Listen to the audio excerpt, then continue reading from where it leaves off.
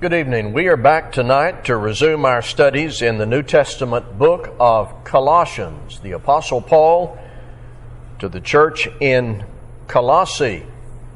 We started this on Sunday with introductory information. We'll give some more introductory information tonight, but we will get into chapter 1, verses 1 and 2, and talk a little bit more about that in depth. Colossians chapter 1. Let's begin with prayer.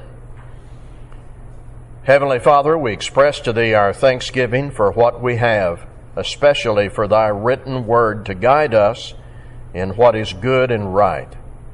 For Jesus who went to the cross for us, and for all the blessings we are able to have in Him. To Thy name be the glory. In Christ's name we pray. Amen. Colossians chapter 1. I want to read down through verse 14. Not that all those verses will be covered tonight. I have a focus on the two opening verses. But for the sake of context, listen please. This is Colossians 1, verses 1 through 14. Paul, an apostle of Christ Jesus by the will of God, and Timothy our brother, to the saints and faithful brothers in Christ at Colossae, grace to you and peace from God our Father. We always thank God, the Father of our Lord Jesus Christ, when we pray for you, since we heard of your faith in Christ Jesus, and of the love that you have for all the saints, because of the hope laid up for you in heaven. Of this you have heard before in the word of the truth, the gospel, which is come to you, as indeed in the whole world, in its bearing fruit and growing, as it always does among you since the day you heard it, and understood the grace of God in truth, just as you learned it from Epaphras, our beloved fellow servant. He is a faithful minister of Christ on your behalf, and has made known to us your love in the Spirit. And so, from the day we heard, we have not ceased to pray for you, asking that you may be filled with the knowledge of His will in all spiritual wisdom and understanding, so as to walk in a manner worthy of the Lord, fully pleasing to Him, bearing fruit in every good work and increasing in the knowledge of God.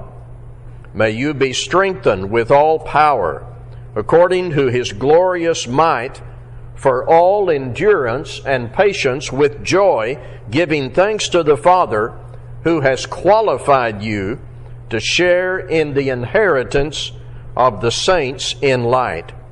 He has delivered us from the domain of darkness and transferred us to the kingdom of His beloved Son, in whom we have redemption, the forgiveness of sins. I think in our introductory class on Sunday, I said to us that the opening verses in Colossians chapter 1 are written in the format typical of an opening letter in that time. The writer is identified. If necessary, the writer's credentials are stated. If the writer has associates with him at the time, it's typical and customary for those associates to be named, and then the recipients are addressed, and then there is a pleasant greeting. And so this follows the typical pattern of an epistle back in that time. So let's start now with Paul, the writer. For many of you, this will be a review. You are readers and students of the New Testament, so you're already acquainted with Paul. But let's review. He had been a Pharisee, rebellious against Jesus Christ, associated with those who stoned Stephen. But once on a trip to persecute Christians, Christ appeared to him and he became an obedient believer. He was baptized by a man named Ananias, and then Paul, or Saul of Tarsus, as he was called back then, was not immediately out in the public preaching venue. And you can read about all this in Acts chapter 9. Now, in the reports that we have of his conversion, it is very clear that he was called to be an additional apostle of Christ.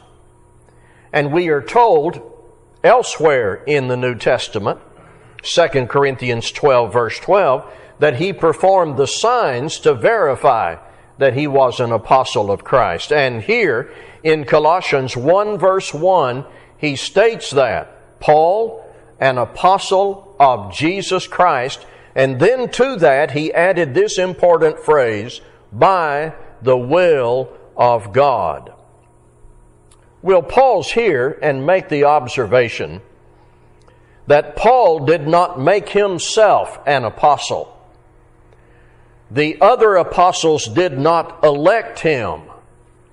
There was no voting in a local church setting. He was chosen, and he carried out that commission by the will of God. And that is also the testimony of Luke in Acts chapter 9. At the time Paul wrote Colossians, he was with Timothy. Timothy was a younger man. He worked as an evangelist for some time in Ephesus and also with the church at Philippi. Paul and Timothy were together as Paul wrote this letter. When you introduce an epistle in the New Testament, the subject of dating sometimes comes up. Chronology comes up. Dating attempts generally place the letter of Colossians in the early 60s of the first century, with Paul in prison, but in a circumstance in prison where he was able to have men like Timothy and Luke with him, sometimes described as house arrest. So, that's how Colossians began. Paul is an apostle. I'm going to ask you now, by whose will? By God's will, that's right. And he's accompanied by what young evangelist? Timothy. Okay, so Paul is with Timothy, and Paul addresses the church in Colossae, giving his credentials. He is an apostle of Christ Jesus by the will of God. Now, back to that format. You have the writer and who he is with, and his credentials are stated. And then it was customary to name those you were writing to, and then after that, provide some pleasant greeting. So that's what's next in verse 2. To the saints and faithful brothers in Christ in Colossae, grace to you and peace from God our Father. It's going to be valuable for us, I think, to spend some time here talking about the terminology used to describe these Christians. First of all, we're going to take a look at that term, saints. And we're going to look at that in a few minutes because there is widespread misapplication of this term in the religious world. Our concern, of course, is how the New Testament uses this terminology, saints. This is interesting, and it's helpful to me. There is a whole family of words in the New Testament that share similarity and convey a similar concept, but in different context. The Greek word would be hagios, Hagios. And the meaning of that simple word is separate, or it may be defined with the word different. Or in the older lexicons, Thayer and the old lexicons, Vines, it may be described in terms of being set apart. So you have a basic root word, hagios, that means set apart or separate, and then derived from that word, there's a whole family of words that you encounter in the New Testament.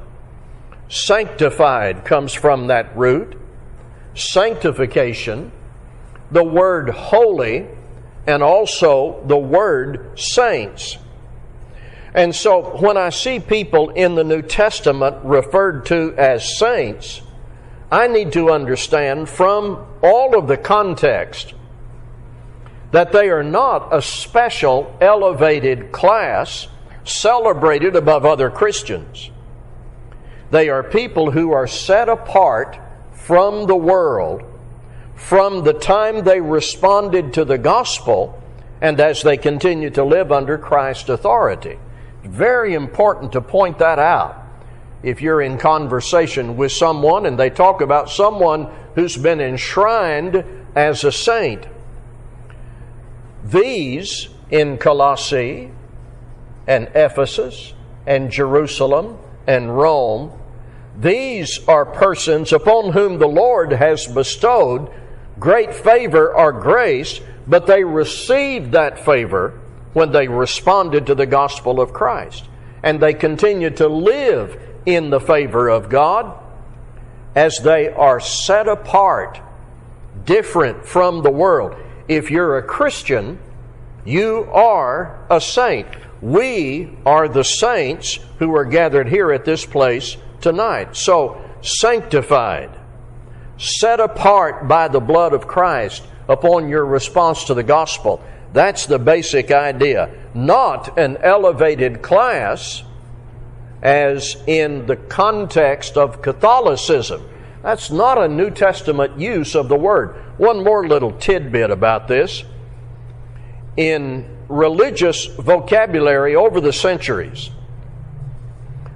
a place religious people have set aside to worship is sometimes called what?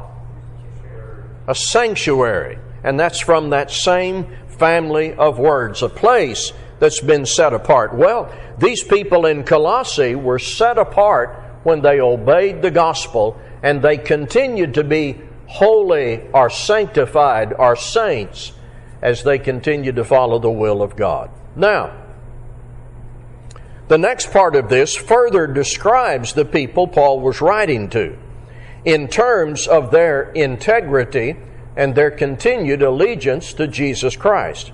Faithful brethren.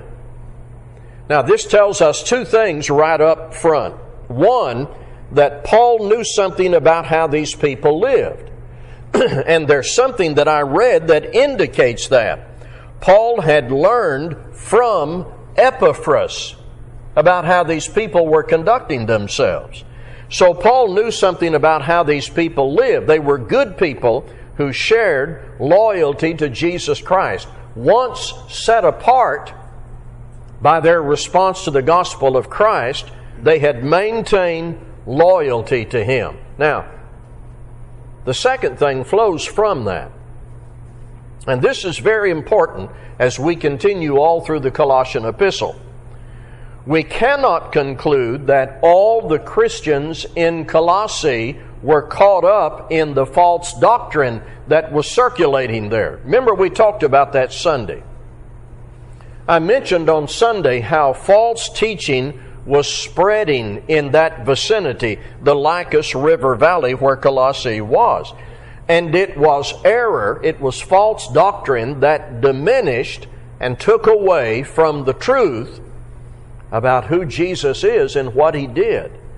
So Paul saw that as a threat, and he responds to that false teaching. But we should not think that all the Christians were under that deception.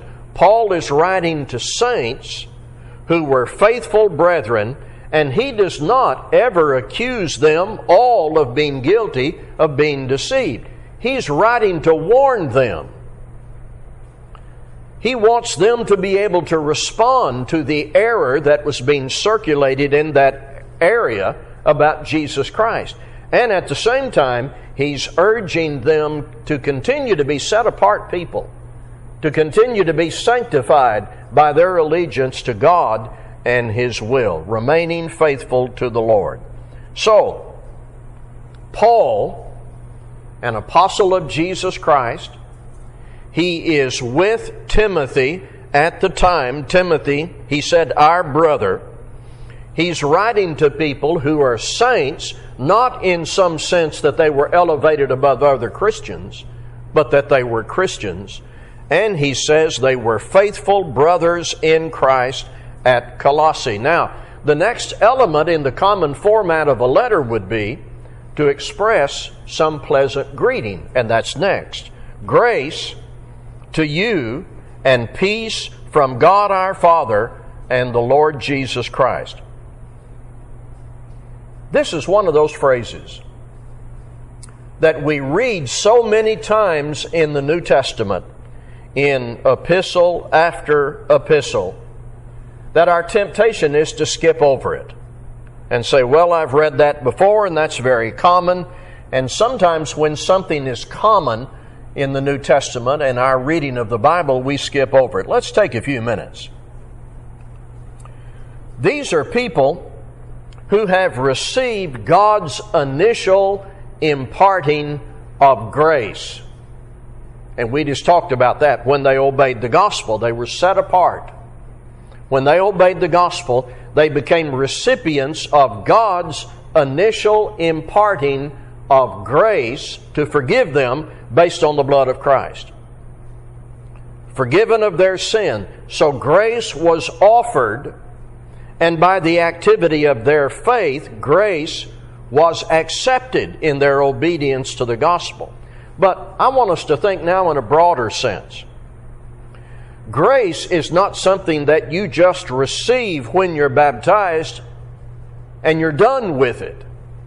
You continue to walk in grace and stand in grace, and you continue to be recipients of God's favor. We stand in need of God's continuing favor after baptism. His unmerited favor is something we depend on day and day. We ask God to bless us and help us and provide for us when we pray. And we ask God to forgive us when we sin. And that's appealing to Him for His favor. Paul is reflecting all of that in the broader sense when he says, grace to you. And later in chapter 1, Paul is going to express how he is praying for these people. And so we'll see that when we come to it later in chapter 1. And then the other expression is peace from God our Father. Once again, we are recipients of God's peace initially when we first obey the gospel. Then we need to be ruled by that peace. Paul is going to make a statement later over in Colossians chapter 3 at verse 16, or 15 I should say, let the peace of Christ rule in your hearts. So I should not think of grace and peace as something that I'm a recipient of initially when I'm baptized and then I'm done with it. No, I continue to need the favor of God, and I continue to live in the peace that Christ imparts as I become engaged in life by the activity of faith. So, Paul wants there to be in the lives of his brothers and sisters in the Lord in Colossae, grace and peace. And I'm going to ask you, from what source? From what source? Grace to you and peace. And then what does it say? From God our Father. So that identifies the source that they would depend upon for continuing grace and peace. So those are the two opening verses in Colossians chapter 1. Do you have additional comments about what we've studied? Yes, ma'am. I read one time a good definition of peace. It's not the absence of conflict, but it's the presence of God. That's right. That's right. Very good point. Not just the absence of conflict, but the presence of God. And the presence of God is really tied into both of those terms, grace and peace. Paul is wanting them to have that and continue to live that way so that they are recipients of grace and peace. Let's do this. See if it helps a little bit to frame this in our minds. I'm going to read verses 1 and 2 from 3 different translations. They will differ very little. In the ESV that I read from, Paul, an apostle of Christ Jesus by the will of God, and Timothy our brother, to the saints and faithful brothers in Christ at Colossae, grace to you and peace from God our Father. Some of you have the King James. Paul, an apostle of Jesus Christ by the will of God, and Timotheus, our brother, to the saints and faithful brethren in Christ which are at Colossae, grace unto you and peace from God our Father and the Lord Jesus Christ. The New American Standard. Paul, an apostle of Jesus Christ by the will of God, and Timothy our brother, to the saints and faithful brethren in Christ who are at Colossae, grace to you and peace from God our Father. Now, there's another little part of this that I want to talk to you about. And it's another temptation to sort of pass by it because you see it so many times. But there's one more little part of this that is one of the most significant prepositional phrases in the New Testament. One of the most significant prepositional phrases in the New Testament. What do you think that is? In Christ. See, it is so simple and it's repeated so many times in New Testament writings. The temptation is, I've seen that before. But we need to pause and talk about it. In Colossians and Ephesians, this expression is used repeatedly, but in the New Testament, the total is almost 100 times. In Christ. So we need to talk about the significance of it. It is important because it conveys to us relationship. Relationship. Before we obeyed the gospel, what were we living in? Sin. Upon obedience to the gospel, we are baptized into Christ. See, that's relationship. Or you could look at it in terms of spiritual location. Actually, there would then be 2 locations identified in the opening verses. There would be physical or geographic location. What would that be? At Colossae. That would be physical or geographic location. But spiritual location transcends the physical and the geographical. Spiritual location in Jesus Christ. And you may recall immediately when we bring up the phrase, you may recall Romans chapter 6, being baptized into Christ. Or you may recall Galatians chapter 3 and verse 27, being baptized into Christ. And actually in Colossians 2 and verse 12, having been buried with Him in baptism, in which you were also raised with Him through faith in the powerful working of God who raised Him from the dead. Never just ignore a phrase because it's repeated, because it's a common preposition. This is very important. I sometimes have used this illustration about that phrase. Think of benefits or blessings, and then think about where the benefits or blessings are located. And that may help. You can't just claim the benefits, for example, of a company. You can't walk into a corporate headquarters somewhere and say, I want to be included in your health plan. I want to receive the benefits of this company.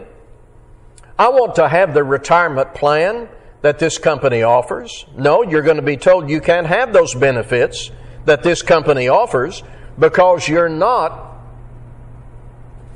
in this company.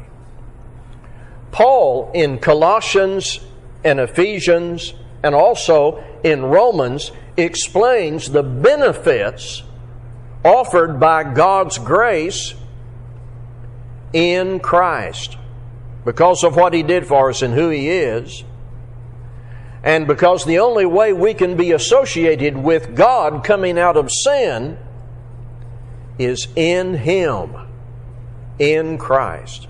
See, that's just very important to understand that. This little preposition is loaded with meaning. The benefits God offers are in Jesus Christ. And as faith is activated in Jesus Christ, baptism becomes the entry point into this relationship. If you're talking to someone who's not a Christian, if you're talking to someone who thinks they are a Christian, but they've not followed the New Testament mandates and conditions, this is something you can really use as a rich, good basis to plug into that conversation. Are you in Christ? And many times the immediate response will be, well, yes, I'm in Christ. How did you enter into that relationship? And see, what you're doing is you're leading that conversation here. And you can go to Romans 6 and Galatians 3:27 and Colossians chapter 1 and Colossians 2:12. And you can bring all this up for the benefit of the person you're having the conversation with. So, 30 minutes and I've covered 2 verses, but look at everything that is there. The writer, who he's with, his credentials. He's an apostle of Jesus Christ by the will of God. He addresses the recipients as to their physical location in Colossae. He addresses them as to their spiritual location in Christ. He regards them to be saints and faithful, and he expresses this pleasant greeting: grace to you and peace, and it's from this source, God our Father. So much is loaded into those 2 verses, and if we have that all nailed down in our heads, it's going to be much easier to study the rest of the epistle. We'll go at a faster pace, but these first 2 verses are critical in the very beginning of our study. Anything else? Questions or comments before I go to my takeaways? And I have some supplemental material that we may have time for. Takeaways. When we talk to people about what Paul wrote, in some cases, with some people we may be talking to, we might need to be prepared to affirm his credentials.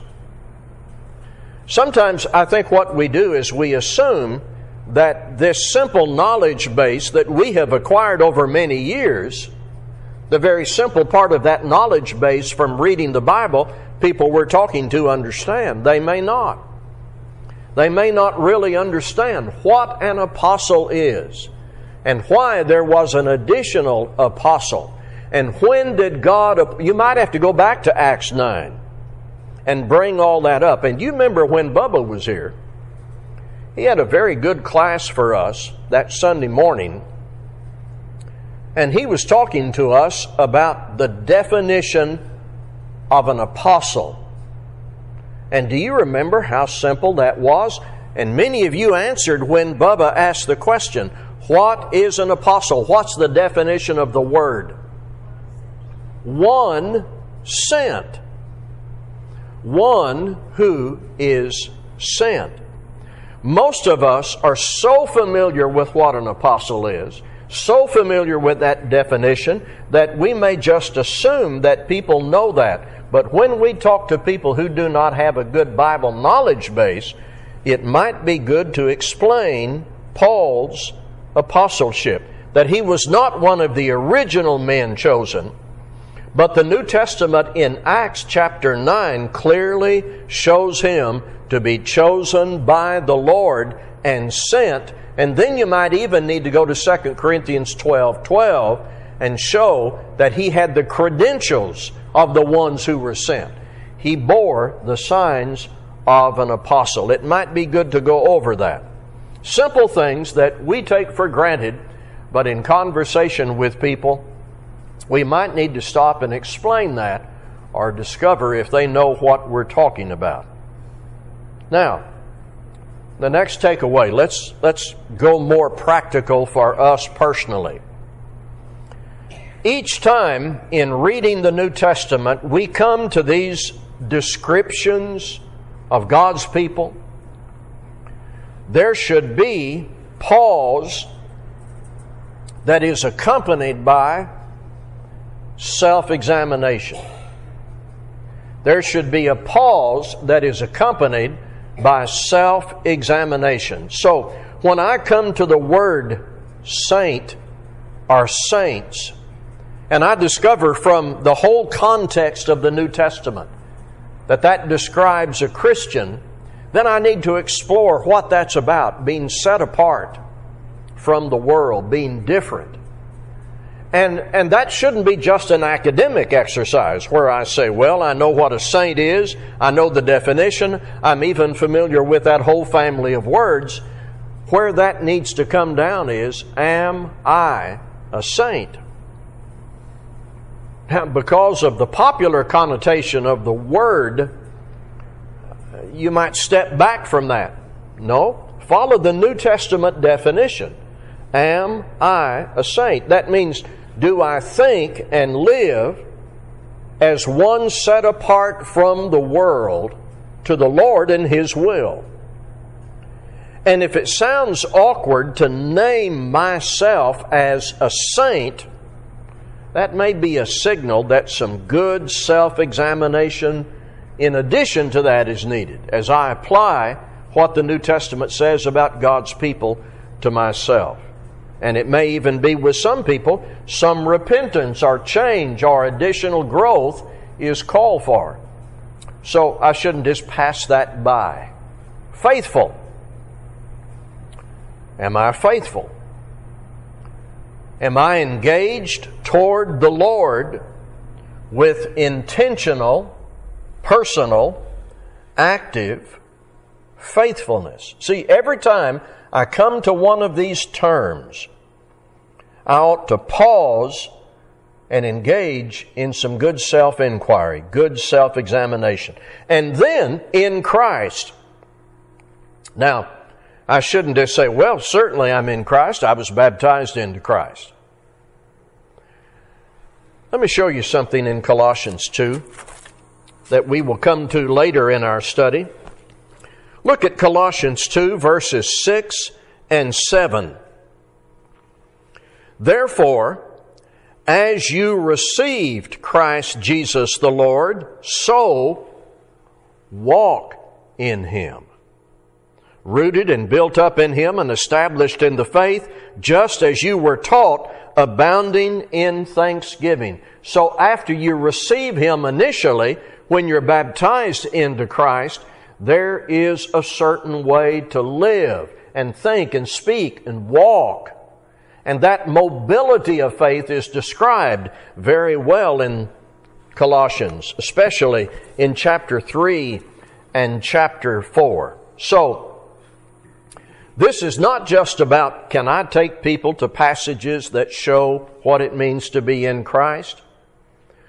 At this point in our study, we're talking about, am I there? Am I living there? Do I see myself as one walking in Him day by day? I certainly can take people to the passages that describe the in Christ relationship or spiritual location, but am I there? You see that? Very important. 4 minutes. Anything else you see there you'd like to bring up?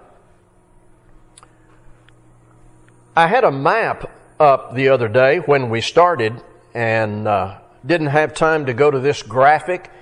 it is almost trivial compared to what we've just been talking about, but if it helps you geographically in your study of reading of the New Testament, this diagram may help. Here's Rome, and these increments represent 100 miles, and so here's how far that is from this little community, Colossae, Hierapolis, Ephesus, Laodicea, right in the Lycus River Valley is where that was located.